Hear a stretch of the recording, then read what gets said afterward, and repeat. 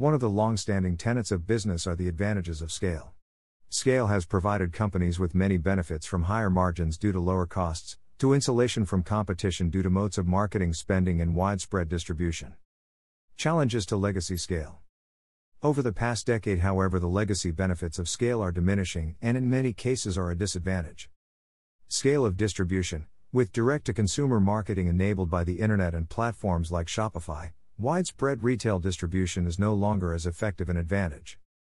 Scale of communication. New media behaviors by people, particularly search and social, are leading to communication channels where spending power is no longer a competitive edge as it was in television or print, where marketers cornered key inventory at advantageous prices.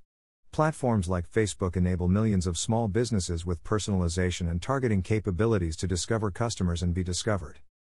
Scale of manufacturing. The everything-as-a-service platforms from Amazon Web Services to Foxconn allow smaller companies to gain the edges of scaled manufacturing, distribution and technology without any of the legacy disadvantages of size.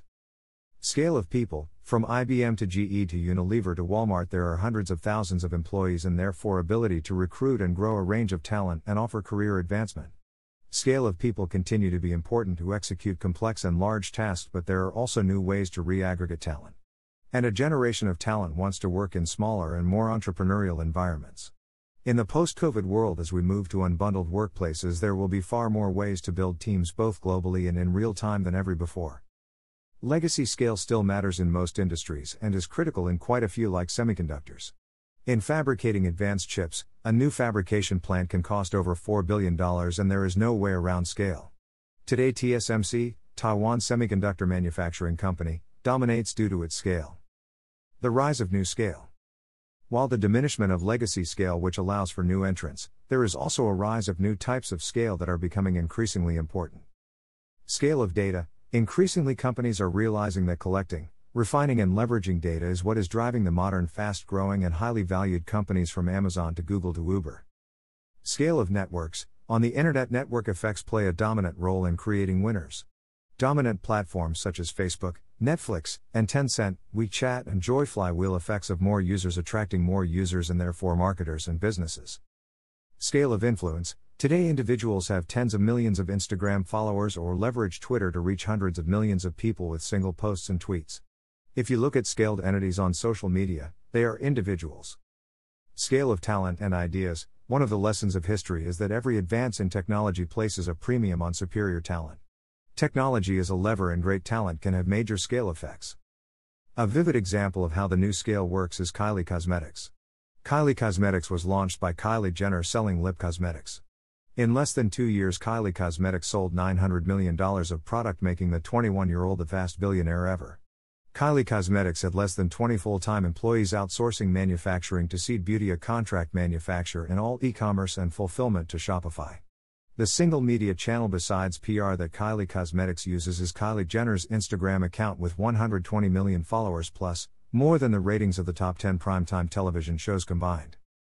This era of new scale began to emerge in 2007 when the smartphone and social networks came to be. With mobile search, Facebook, Instagram, Twitter, YouTube, Shopify, Amazon Web Services, and lots more, the ground was laid for massive disruption of business in marketing today, which has further expanded via enabling technologies from Square to Stripe to PayPal to Etsy, among many others. If we look at how Dollar Shave Club and others took on Gillette, it was through a combination of YouTube advertising, contract manufacturing, direct-to-consumer selling, and leveraging word of mouth on social media. Procter & Gamble's second-to-none expertise in brand building, distribution at Walmart, and spending scale on television did not stop double-digit share declines when new approaches and mindsets were needed. Procter soon built and learned these skills, but it did result in an $8 billion write-down for the Gillette acquisition. The scale that many of today's successful marketers enjoyed were the old scale, which are not only diminishing but are seen as disadvantaged because not only are they not agile due to size but less authentic, as a zone of control world is being replaced by a zone of influence world, and less customized as they struggle to use modern data, communication and manufacturing techniques. So now they are aggressively buying the new companies as much for their expertise and talent as for the revenue and brands they have spawned. Coty spent over $1 billion for half of Kylie Cosmetics. Now new and legacy scale merge. Scaling talent and ideas. Today we are living in a world where the best companies realize that a key differentiator is talent. Google pays its best engineers 5x to 10x its good engineers because they can be 100x more productive. While the returns to talent in non-software businesses may not be as radical, there is no doubt that one superior player is worth some multiple of an okay player. But how many companies are set up for this reality that talent is the key differentiator? Great talent offered the scale of networks and scale of data can and will impact outcomes and returns disproportionately. Fixating on the silicon and spreadsheet side of the equation, digital data and networks, measurable input costs, without also emphasizing the carbon and story side, human talent, creativity, culture is unlikely to lead to optimal outcomes. In today's world, most companies care about two things. A. How to grow or reignite growth. B. How to cut costs and expenses to remain competitive. World-class talent cares about two things. A. How to grow their income, their skill set and their reputations. B. Purpose, values of the place they work at and the people they work with. The challenge for many companies is how to reduce costs, talent being a key cost, while ensuring they have world-class people in a world where capital is plenty and talent scarce. One way is to make sure to recognize the difference between arrows and archers. Buying cheap arrows is one thing, but buying cheap archers is another. A great archer will hit the bullseye with 1 or 2 arrows in very little time. An okay archer may need dozens of arrows and could waste a lot of time. Talent should not be weighed or bought by the pound or by some algorithmic-driven FTE rate. Where silicon, technology, can replace carbon, humans it should, and it will in most cases. But do not believe that all talent is substitutable with technology or some other talent. In today's world, technology allows leverage, and therefore amazing network and scale effects can result from world-class human capital. There is a difference between a diseased cow and a few ounces of Kobe beef which buying by the pound cannot differentiate. Scaling yourself. You are talent.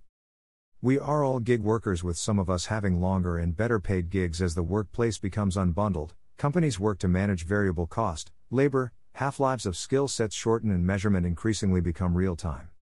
To thrive, you need to play the scale game. Here are some suggestions on how to scale your talent. A. Plan your career over a long time scale. Most college graduates will work for 50 years till 70, and therefore work to remain relevant and reputable in the long run. If you are 50, you have 20 years of work ahead of you and 3 to 4 significant shifts in the workspace, so stop thinking I will be retired soon and not have to deal with this new nonsense. B. Scale up your skill set by setting aside to learn, investing in education and raising your hand to new opportunities and assignments. Change sucks, but irrelevance is even worse. C. Scale your reputation, recognizing that truth will out, and so do the right thing. Be generous, do not take shortcuts, and only burn bridges that allow poisonous snakes to cross. Today you can only use PR and playing games to polish a rotten apple for a year or two before the rotten core thrusts through for all to see. D. Scale through other people by helping, teaching and encouraging people. Nothing is as scalable as a unified team or people that believe in an idea. People are networks as much as any technology-based network. And when people you work with or you help grow, you scale in ways you yourself would never have scaled alone. In the end, scale happens when you think beyond yourself, beyond your existing mindset, and beyond the boundaries of your category. All illustrations by Yukai Do. If you came across this post via social media or a forwarded email, you may want to sign up to receive writing like this every Sunday for no cost, except the 5 minutes it will take to read, at https://rashad.substack.com/. Rashad Tabakawala, at Rashad, is the author of the best-selling Restoring the Soul of Business, Staying Human in the Age of Data, published by HarperCollins globally in January 2020. It has been described as an operating manual for managing people, teams and careers in the age we live in, and The Economist magazine called it perhaps the best recent book on stakeholder capitalism. Business and Strategy named it among the best business books of the year and the best book on marketing in 2020. Rashad is also a speaker, teacher and advisor who helps people think, feel and see differently about how to grow their companies, their teams and themselves. More at https://rashadtabakawala.com/.